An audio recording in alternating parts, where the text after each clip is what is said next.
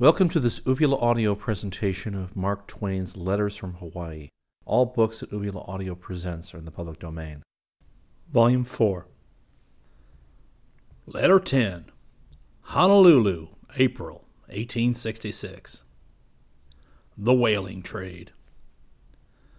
The whaling trade of the North Seas, which is by no means insignificant, centers in Honolulu. Short of this, the town would die. Its businessmen would leave and its real estate would become valueless, at least as city property.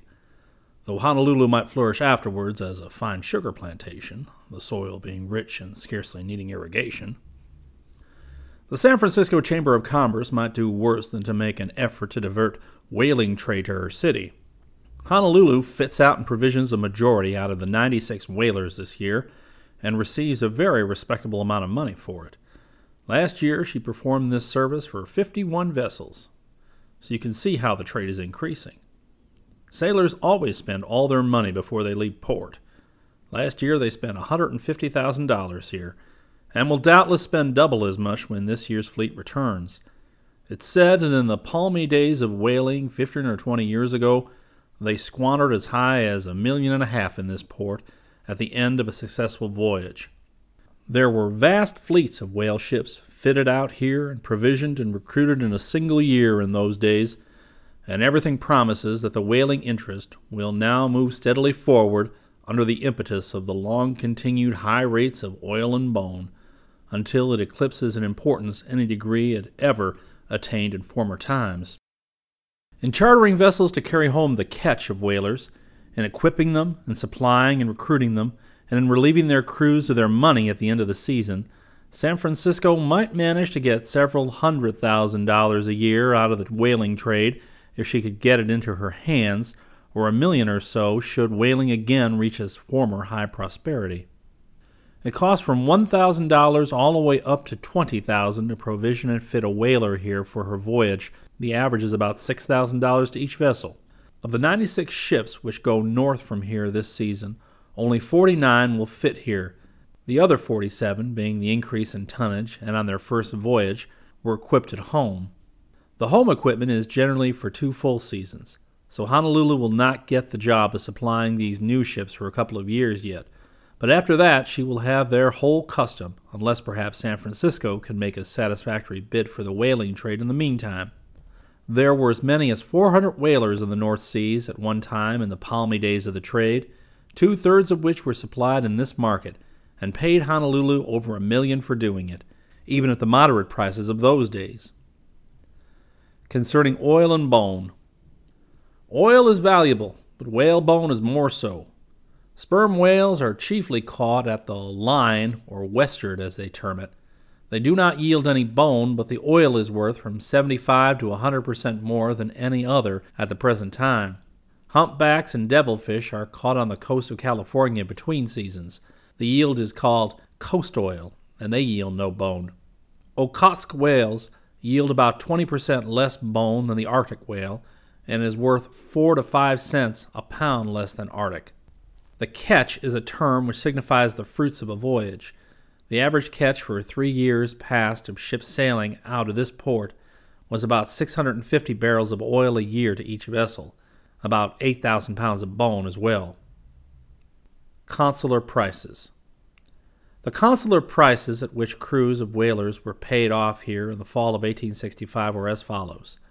Whale oil, 64 cents a gallon. Coast oil, 60 cents. Sperm oil, 92 cents. Okhotsk bone, 74 cents a pound. Arctic, 78 cents in gold. These prices were not half what the articles were worth in the eastern markets, in currency. Past and present. The palmy days of whaling, the phrase which one hears here as often as he hears in California of matters which transpired in the early days there, or in Washoe of the flush times of '63, refers to a period some 15 years gone by. But the palmy days in a modified form lasted clear up to 1853. Let me give you a few figures. The fleet brought to this port in 1853 oil, 4 million gallons, bone, 2,020,000 20,264 pounds. Then, for several years, the yield gradually fell away, till in 1858 the figures were oil considerably under 3 million gallons, bone 1,614,710 pounds. 5 years after, in 1863, in the midst of the war, the catch had fallen away down to oil 732,031 gallons, bone 337.43 pounds. Still lower in 1864, oil 642,362 gallons, and bone 339,331 pounds. But in 1865, in spite of the pirate Shenandoah, the trade almost held its own. It had struck bottom, as we say in Washoe, and was ready to start up again. The yield was oil 621,434 gallons, and bone 337,394 pounds. These last figures were for 67 ships all told, 51 of which went from here. We may look for better results this season, with 96 vessels in the fleet, and next year the palmy days may come again, for everything that can be turned into a whale ship by any process known to art is being brought up or chartered in the East now for this trade, and in due time the icy solitudes of the North Seas will once more become populous with the winged servants of commerce. What commands the whaler patronage? I have talked whaler talk and read whaling statistics and asked questions about the whaling interest every now and then for 2 or 3 weeks, and have discovered it was easy to get plausible information concerning every point connected with this commerce, save one, and that was, why is it that this remote port in a foreign country is made the rendezvous of the whaling fleet instead of the seemingly more eligible one in San Francisco on our own soil? This was a stunner. Most people would venture a chance shot at one portion of the mystery, but no one was willing to attempt its entire solution. The truth seems to be that there is no main, central, or prominent reason for it, but it is made up of a considerable bundle of reasons, neither of which is especially important when taken by themselves. San Francisco versus Honolulu. Number 1. See how the case stands. In Honolulu, it is not a holiday job to ship a crew. Natives compromise it chiefly, and the government frowns upon their employment as sailors, because it causes the agricultural interests to suffer for want of labor. And you see, the plantations build up the whole kingdom, while the whaling trade only builds up Honolulu and 1 or 2 smaller seaports. So the government first made the whalers enter into bonds of $100 for each man. That is to ensure the return of that man to the kingdom. The bond was increased until now it is $300, and shipping taxes of various kinds have been instituted, which amount altogether to about $600 for each man, which must be paid in gold to the government when the man ships. Ships usually go out under bonds of $3,000 to $10,000 for the return of their crews. The bond system, which was intended to keep the Kanakas all at home, don't work. The whalers still are obliged to take natives or go without crews. So, urged by the agricultural interest, an attempt will be made in the legislature, which convenes in 2 weeks hence, to pass a bill entirely forbidding the shipping of natives. If this is accomplished, it will give San Francisco one good chance to get the whaling patronage, and it is better and more permanent and safer thing to have than rich but ephemeral mines. In favor of San Francisco, it's acknowledged that as soon as it became the established whaling rendezvous, whaling crews would repair to it, and men could be shipped at small expense and without bonds. Number 2. It is 2,100 miles from San Francisco to Honolulu, so that these whalers, by coming here, do 4,200 miles more sailing than they need to do, and waste about a month and a half of time doing it. Number 3. They cannot insure directly here. The policies must go all the way to the east, and then maybe the insurance office may approve them, and maybe it may reject them, and perchance the ship may be lost in the meantime. In San Francisco, insurance could be directly affected. Number 4. Here, the whole whaling fleet nearly is paid off at once and in gold, and of course exchange goes up to a high figure, started at 5 or 6 last fall and went up to 10% premium. It stands at 2.5 even now, when there is no special call for money. In San Francisco, it need never go to 2.5 at any time. Whalemen's bills are the best paper in the country, being always sure and prompt. Scarcely a single failure to pay them is recorded. Number 5. Facilities for transshipment of oil eastward would be much greater in San Francisco than here. Number 6. Facilities for chartering, equipping, provisioning, and recruiting whalers would be much greater and cheaper in San Francisco than here.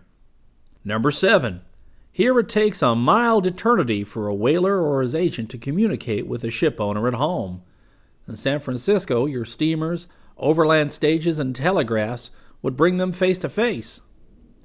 I think I have stated the case fairly. In facilities for shipping crews, in economy of time and distance of travel of the voyage, in facilities for insuring, in cheapness of money, in facilities for transshipping cargoes, ditto for chartering and equipping vessels, and ditto for communicating with owners, Honolulu cannot begin to compete with San Francisco. Then why does the whaling fleet rendezvous in a remote port in a foreign land instead of a convenient one at home? An attempt at a solution. I got the question answered by piecemeal by many different people, and I will jot down the several items here. They say it is hard to get crews in San Francisco, but they confess that this would not be the case if that city became the established rendezvous. They say that men can run away so easily there and put the ship in for their home bills, etc., but that they can't get off the islands here. They say the ship is preyed upon by everybody and fleeced for everything from spun yarn up to salt beef.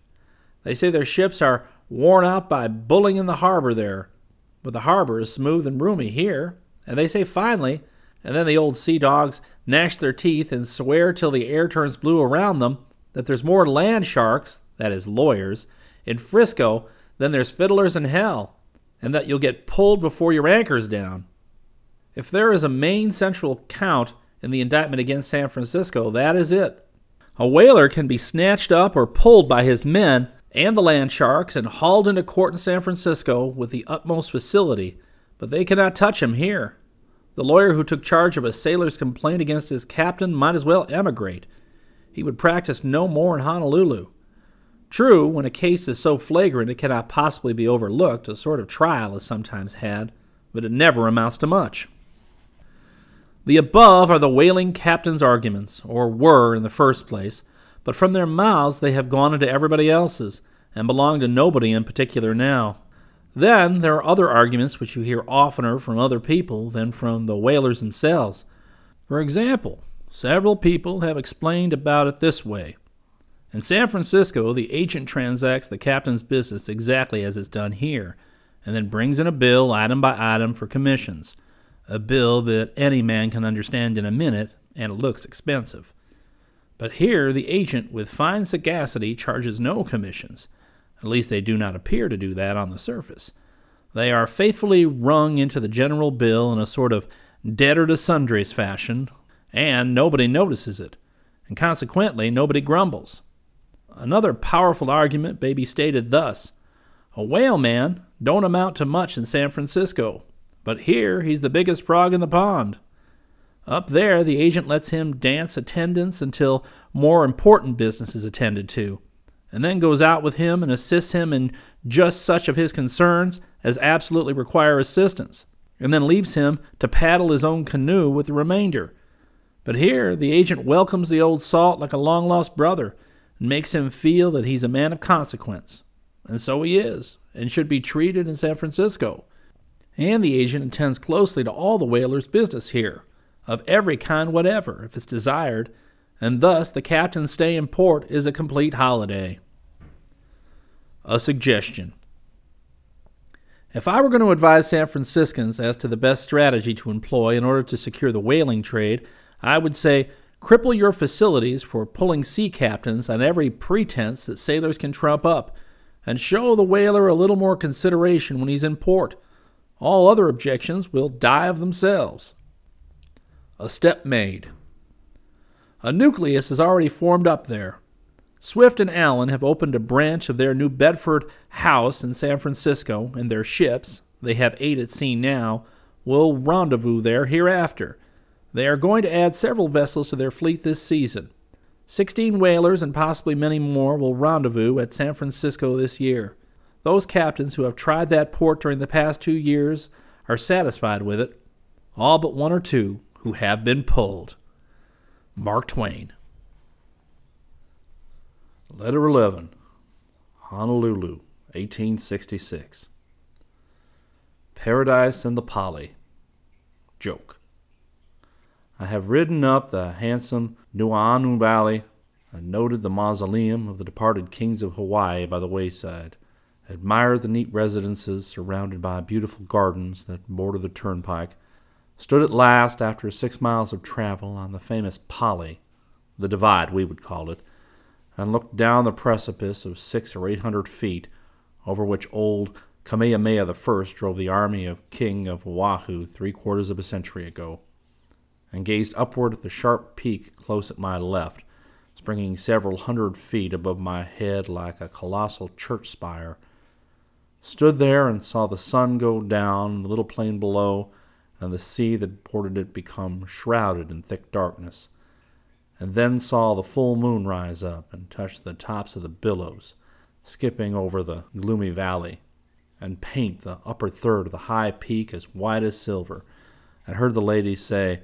"Oh, beautiful, and such a strong contrast," and heard the gentleman remark, "By George, talk about scenery, how's that?"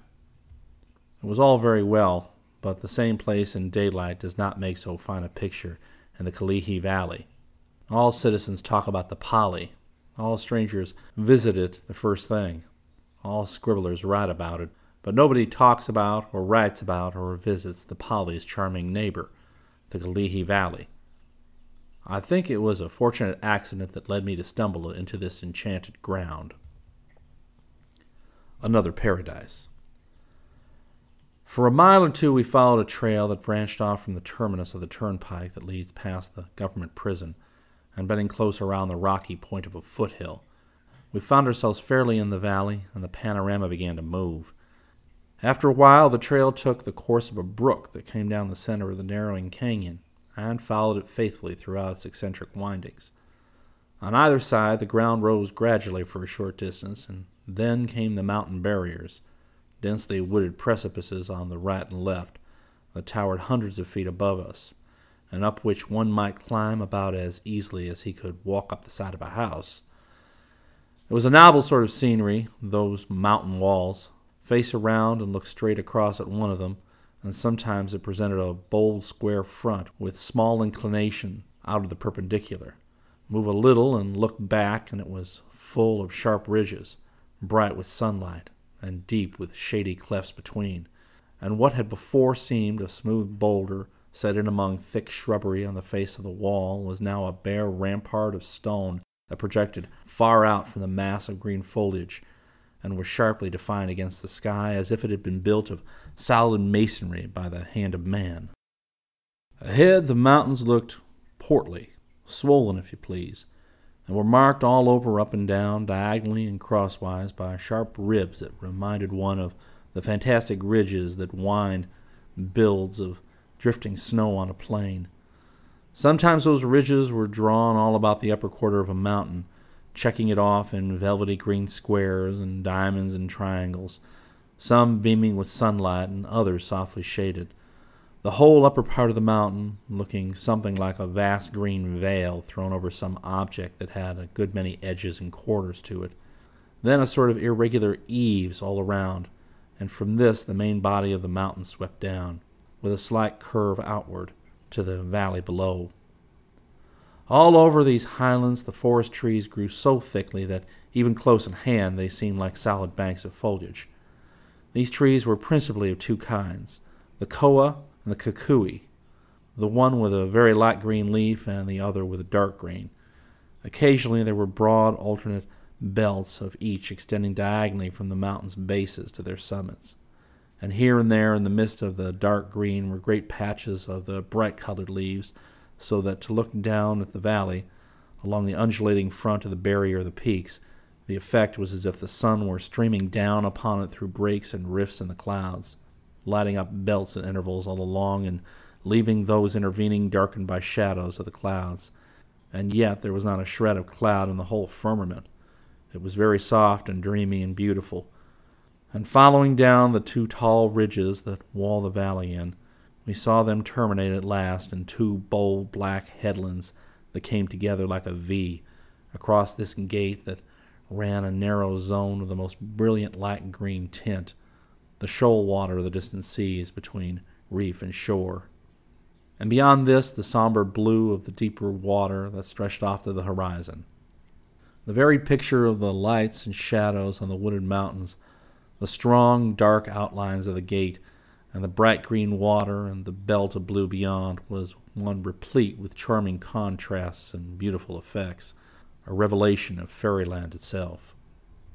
The mountain stream beside us, brawling over its rocky bed, leapt over a miniature precipice occasionally, and then reposed for a season in a limpid pool at her base, reflecting the dank and dripping vines and ferns that clung to the wall and protruded in bunches and festoons through breaks in the sparkling cascade.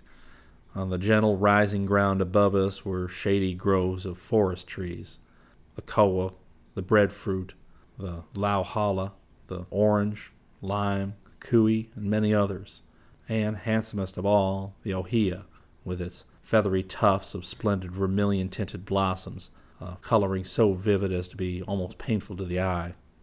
Large tracts were covered with the hau bushes, whose sheltering foliage was so thick as to be almost impervious to rain. It is spotted all over with rich yellow flower, shaped something like a teacup, and sometimes it's further embellished by innumerable white bell-shaped blossoms that grow upon a running vine with a name unknown to me. Here and there were wide crops of bushes completely overgrown and hidden beneath the glossy green leaves of another species of vine, and so dense was this covering that it would hardly be possible for a bird to fly through it.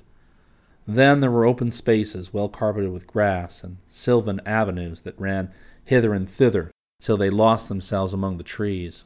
In one open spot, a vine of the species I last mentioned had taken possession of two dead stumps, and around them and about them, and swung out from their tops, and twined to meet tendrils together in a faultless arch. Man with all his art could not have improved its symmetry. Verily, with its rank luxuriance of vines and blossoms, its groves of forest trees, its shady nooks and grassy lawns, its crystal brook, and its wild and beautiful mountain scenery, with that charming far-off glimpse of the sea, Kalihi is the Valley of Enchantment. Sam Brannan's Palace. While I am on the subject of scenery, I might as well speak of Sam Brannan's Palace, or the bungalow as it's popularly called. Years ago it was built and handsomely furnished by Shilaber, now of San Francisco, at a cost of between $30,000 to $40,000, and in the day of its glory must have considerably outshone its regal neighbor, the Palace of the King. It was a large mansion with compact walls of coral, dimensions say 60 or 70 feet of front and 80 feet deep. Perhaps, including the ample veranda or portico in front, this portico was supported by 6 or 8 tall fluted Corinthian columns, some 3 feet in diameter. A dozen coral steps led up to the portico from the ground, and these extended the whole length of the front. There were 4 rooms on the main floor, some 24 feet square each, and besides a room of smaller dimensions. When its white paint was new, this must have been a very stately edifice. But finally it passed into Brannan's hands for the sum of some $30,000. Never mind the particulars of the transaction. And it has been going to decay for the past 10 years. It has arrived there now, and it is the completest ruin I have ever seen. 1 or 2 of the pillars have fallen and lie like grand Theban ruins diagonally across the wide portico. Part of the roof of the portico has caved in, and a huge gridiron of plasterless lathing droops from above and threatens the heads of the apostrophizing stranger. The windows are dirty, and some of them are broken. The shutters are unhinged. The elegant doors are marred and splintered. Within, the floors are strewn with debris from the shattered ceilings, weeds grown in damp mold and in obscure corners. Lizards peep curiously out from unsuspected hiding places and then scurry along the walls and disappear into gaping crevices. The summer breeze sighs fitfully through the desolate chambers, and the unforbidden sun looks down through many a liberal vent in the roof and ceiling. The spacious grounds without are rank with weeds, and the fences are crazy with age and chronic debility. No more complete and picturesque ruin than the bungalow exists in the New World or the Old. It is, perhaps, the most discouraged-looking pile the sun visits on his daily round, and the sorrowful expression of its deserted halls, its fallen columns, and its decayed magnificence, it seems to proclaim, in the homely phrase of California, that it has got enough pie. Thomas Jefferson John Quincy Adams of San Francisco, agent for the State Agricultural Society of California, and agent of pretty much all the other institutions of the kind in the world, including the Paris Exhibition, who has traveled all over these islands during the past 8 months and gathered more information, collected more silkworms and flowers and seeds, and done more work, and stayed longer in people's houses, an uninvited guest, and got more terrific hints, and had a rougher time generally on an imperceptible income than any other man the century has produced, is Sam Brannan's trusted agent to put the bungalow in elegant repair and draw on him for $5,000 for the purpose. It is not possible for me to say when the work will be commenced or who will take the daring contract, but I can say that so small a sum as $5,000 expended on the bungalow would only spoil it as an attractive ruin, without making it amount to much as a human habitation. Let it alone, Brannan, and give your widely known and much discussed agent another job. The King's Palace. The King's Palace stands not very far from the melancholy bungalow, in the center of grounds extensive enough to accommodate a village. The place is surrounded by neat and substantial coral walks, but the gates pertaining to them are out of repair, and so was the soldier who admitted us, or at any rate his uniform was. He was an exception, however, for the native soldiers usually keep their uniforms in good order. The palace is a large, roomy frame building and was very well furnished once, though now some of the appurtenances have lost some of their elegance. But the king don't care, I suppose, as he spends nearly all his time at his modest country residence at Waikiki. A large apartment in the center of the building serves as the royal council chamber. The walls are hung with life-size portraits of various European monarchs, sent hither as tokens of that cousinly regard which exists between all kings, at least on paper. To the right is the reception room or hall of audience, and to the left are the library and a sort of ante-room or private audience chamber. In one of these are life-size portraits of old Kamehameha the Great and 1 or 2 queens and princes.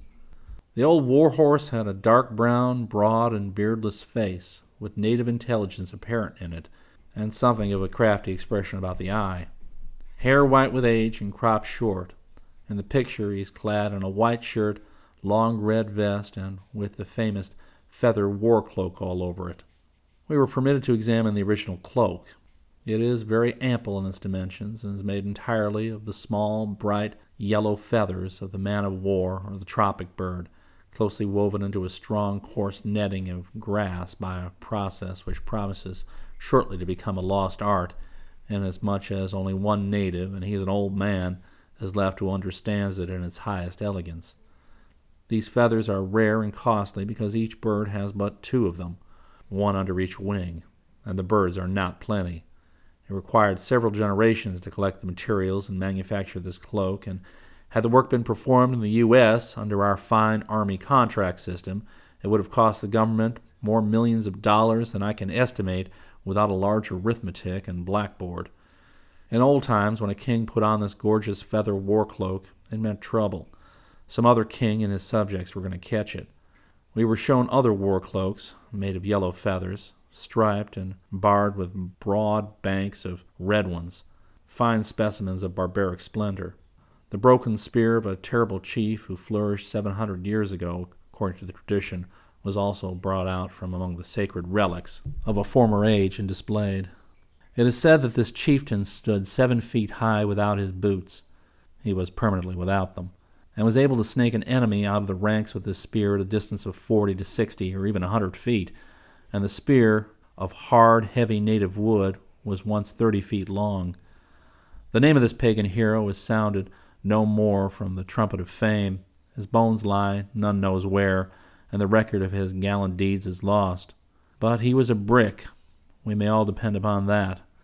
How the wood of the weapon has managed to survive 7 centuries of decay, though, is a question calculated to worry the antiquaries. But it is sunrise now, and time for honest people to begin to turn in. Mark Twain. Letter 12. Honolulu, May 23rd, 1866. The Hawaiian Legislature. I've been reporting the Hawaiian Legislature all day. This is my first visit to the capital. I expected to be present on the 25th of April and see the king open his parliament in state and hear his speech. But I was in Maui then, and legislatures had no charm for me. The government of the Hawaiian kingdom is composed of 3 estates: the king, the nobles, and the commons or representatives. The nobles are members of the legislature by right of their nobility, by blood, if you please, and hold that position for life. They hold the right to sit, at any rate, though that right is not complete until they are formally commissioned as legislators by the king. Prince William, who is 31 years of age, was only so commissioned 2 years ago and is now occupying a seat in the Parliament for the first time. The king's ministers belong to the legislature by virtue of their office. Formerly, the Legislative Assembly consisted of a House of Nobles and a House of Representatives and worked separately. But now both estates sit and vote together. The object of the change was to strengthen the hands of the nobles by giving them a chance to overawe the commons, the latter being able to outvote the former by about 3-1, and it works well. The handful of nobles and ministers being backed by the king and acting as his mouthpieces outweigh the common multitude on the other side of the house and carry things pretty much their own way. It is well enough, for even if the representatives were to assert their strength and override the nobles and pass a law which did not suit the king, his majesty would veto the measure, and that would be the end of it, for there is no passing a bill over his veto. Once, when the legislative bodies were separate and the representatives did not act to suit the late king, Kamehameha IV, he took Cromwell's course and prorogued the Parliament instanter and sent the members about their business. When the present king called a convention a year or 2 ago to frame a new constitution, he wanted a property qualification to vote incorporated. Universal suffrage was the rule before, and desired other amendments which the convention refused to sanction. He dismissed them at once and fixed the Constitution up to suit himself, ratified it, and is now the fundamental law of the land, although it has never been formally ratified and accepted by the people or the legislature. He took back a good deal of power which his predecessors had surrendered to the people, abolished the universal suffrage clause, and denied the privilege of voting to all save such as were possessed of $100 worth of real estate or had an income of $75 a year. And if my opinion were asked, I would say he did a wise thing in the last-named matter. The king is invested with very great power, but he is a man of good sense and excellent education, and has an extended knowledge of business, which he acquired through long and arduous training as Minister of the Interior under the late king, and therefore he uses his vast authority wisely and well. The Capitol, an American sovereign snubbed. The legislature meets in the Supreme Courtroom, an apartment which is larger, lighter, and better fitted and furnished than any courtroom in San Francisco. A railing across the center separates the legislators from the visitors. When I got to the main entrance of the building and was about to march boldly in, I found myself confronted by a large placard upon which was printed, "No admittance by this entrance except to members of the legislature and foreign officials." It shocked my Republican notions somewhat, but I pocketed the insinuation that I was not high-toned enough to go in the front door, and went around and entered meekly at the back one. If ever I come to these islands again, I will come as the Duke of San Jose, and put on as many frills as the best of them. The King's Father. I found the legislature to consist of a half-dozen white men and some 30 or 40 natives. It was a dark assemblage. The nobles and ministers, about a dozen of them altogether, occupied the extreme left of the hall, with David Kalakaua, the king's chamberlain, and Prince William at the head. The President of the Assembly, His Royal Highness M. Kekuanoa, and the Vice President Rhodes sat in the pulpit, if I may term it so. The President is the King's father. He is an erect, strongly built, massively featured, white-haired, swarthy old gentleman of 80 years of age or thereabouts. He was simply but well dressed in a blue cloth coat and white vest and white pantaloons, without spot, dust, or blemish upon them. He bears himself with a calm, stately dignity, and is a man of noble presence. He was a young man and a distinguished warrior under that terrific old fighter, Kamehameha I, more than half a century ago, and I could not help saying to myself, this man, naked as the day he was born, and war club and spear in hand, has charged at the head of a horde of savages against other hordes of savages far back in the past, and reveled in slaughter and carnage. He has worshipped wooden images on bended knee. He has seen hundreds of his race offered up in heathen temples as sacrifices to hideous idols, at a time when no missionary's foot had ever pressed this soil, and he had never heard of the white man's God. He has believed his enemy could secretly pray him to death. He has seen the day in his childhood when it was a crime punishable by death for a man to eat with his wife, or for a plebeian to let his shadow fall upon the king. And now look at him, an educated Christian, neatly and handsomely dressed, a high-minded, elegant gentleman, a traveler in some degree, and one who has been the honored guest of royalty in Europe, a man practiced in holding the reins of an enlightened government, and well versed in the politics of his country and in general practical information. Look at him, sitting there over the deliberations of a legislative body among whom are white men, a grave, dignified, statesman-like personage, as seemingly natural and fitted to the palace as if he had been born in it and had never been out of it in his lifetime. Lord, how the experiences of this old man's strange, eventful life must shame the cheap inventions of romance. Kekuanoa is not of royal blood. He derives his princely rank from his wife, who was the daughter of Kamehameha the Great. Under other monarchies, the male line takes precedence of the female in tracing genealogies, but here the opposite is the case. The female line takes precedence. Their reason for this is exceedingly sensible, and I recommend it to the aristocracy of Europe. They say it's easy to know who a man's mother was, but, etc., etc. A comprehensive slur.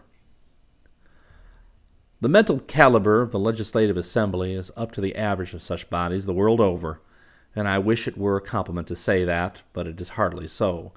I have seen a number of legislatures, and there was a comfortable majority in each of them that knew just about enough to come in when it rained, and that was all. Few men of first-class ability can afford to let their affairs go to ruin while they fool away their time in legislatures for months on stretch. Few such men care a straw for the small beer distinction one is able to achieve in such a place. But your chattering, one-horse village lawyer likes it, and your solemn ass from the cow counties who don't know the Constitution from the Lord's Prayer enjoys it, and these you will always find in the Assembly. The one gabbling threadbare platitudes and give me liberty or give me death bunkum from morning till night, and the other asleep with his slab-soled brogan set up like a couple of gravestones on top of his desk. Among the commons in this legislature are a number of Kanakas with shrewd, intelligent faces and a gift for gab that is appalling. The nobles are able, educated, fine-looking men who do not talk often, but when they do, they generally say something, a remark which will not apply to all their white associates in the same house. If I were not ashamed to digress so often, I would like to expatiate a little upon the noticeable fact that the nobility of this land, as a general thing, are distinguishable from the common herd by their large stature and commanding presence, and also set forth the theories in vogue for accounting for it. But for the present, I will just pass the subject by. In session, Bill Ragsdale. At 11 a.m., His Royal Highness the President called the House to order. The roll call was dispensed with for some reason or other, and the chaplain, a venerable-looking white man, offered up a prayer in the native tongue. I must say this is a curious language, with its numerous vowels and its entire absence of hissing sounds, and it fell very softly and musically from his lips. A white chief clerk read the journal of the preceding day's proceedings in English, and then handed the document to Bill Ragsdale, a half-white, half Kanaka, who translated and clattered it off in Kanaka with a volubility that was calculated to make a slow-spoken man like me distressingly nervous. Bill Ragsdale stands up in front of the speaker's pulpit with his back against it and fastens his quick black eye upon any member who rises, lets him say a half-dozen sentences, and then interrupts him and repeats his speech in a loud, rapid voice, turning every Kanaka speech into English and every English sound into Kanaka, with a readiness and felicity of language that are remarkable, and waits for another installment of talk from the member's lips and goes on with his translation as before. His tongue is in constant motion from 11 in the forenoon till 4 in the afternoon, and why it does not wear out is the affair of Providence, not mine. There is a spice of deviltry in the fellow's nature, and it crops out every now and then when he is translating the speeches of slow old Kanakas who do not understand English. Without departing from the spirit of a member's remarks, he will, with apparent unconsciousness, drop in a little voluntary contribution occasionally in the way of a word or two that will make the gravest speech utterly ridiculous. He is careful not to venture upon such experiments, though, with remarks of persons able to detect him. I noticed when he translated for His Excellency David Kalakaua, who is an accomplished English scholar, he asked, "Did I translate correctly, Your Excellency?" or something to that effect. The rascal. Familiar characteristics. This legislature is like all other legislatures. A wooden head gets up and proposes an utterly absurd something or other, and he and a half-dozen other wooden heads discuss it with windy vehemence for an hour, the remainder of the House sitting in silent patience the while, and then a sensible man, a man of weight, a big gun, gets up and shows the foolishness of the matter in 5 sentences. A vote is then taken and the thing is tabled. Now, on one occasion, a Kanaka member who paddled over here from some barren rock or other out yonder in the ocean, some scalawag who wears nothing but a pair of socks and a plug hat when he's at home, or possibly is even more scantily arrayed in the popular malo, got up and gravely gave notice of a bill to authorize the construction of a suspension bridge from Oahu to Hawaii, a matter of 150 miles, by the way. He said that natives would prefer it to the inter-island schooners, and they wouldn't suffer from seasickness on it. Up came the Honorables Ku and Kulawi and Kau and Kiwawu and a lot of other clacking geese, and harried and worried this notable internal improvement until some sensible person rose and choked them off by moving the previous question. Do not do an unjust thing now and imagine Kanaka legislatures do stupider things than other similar bodies. Rather blush to remember that once, when a Wisconsin legislature had the affixing of a penalty for the crime of arson under consideration, a member got up and seriously suggested that when a man committed the damning crime of arson, they ought to either hang him or make him marry the girl. To my mind, the suspension bridge man was a Solomon compared to this idiot. I shall have to stop at this point and finish this subject tomorrow. There is a villain over yonder who has been playing Get Out of the Wilderness on a flute ever since I sat down here tonight, sometimes fast and sometimes slow, and always skipping the first note in the second bar, skipping it so uniformly that I have got to waiting and painfully looking out for it latterly. Human nature cannot stand this sort of torture. I wish his funeral would come off at 11:30 tomorrow and I had nothing to do. I would attend it. Explanatory. It has been 6 weeks since I touched a pen. In explanation and excuse, I offer the fact that I spent that time, with the exception of 1 week, on the island of Maui. I only got back yesterday. I never spent so pleasant a month before, or bade any place goodbye so regretfully. I doubt if there is a mean person there, from the homeliest man on the island down to the oldest. I went to Maui to stay a week and remained 5. I had a jolly time. I would not have fooled away any of it writing letters under any consideration whatever. It will be 5 or 6 weeks before I write again. I sail for the island of Hawaii tomorrow, and my Maui notes will not be written until I come back. Mark Twain.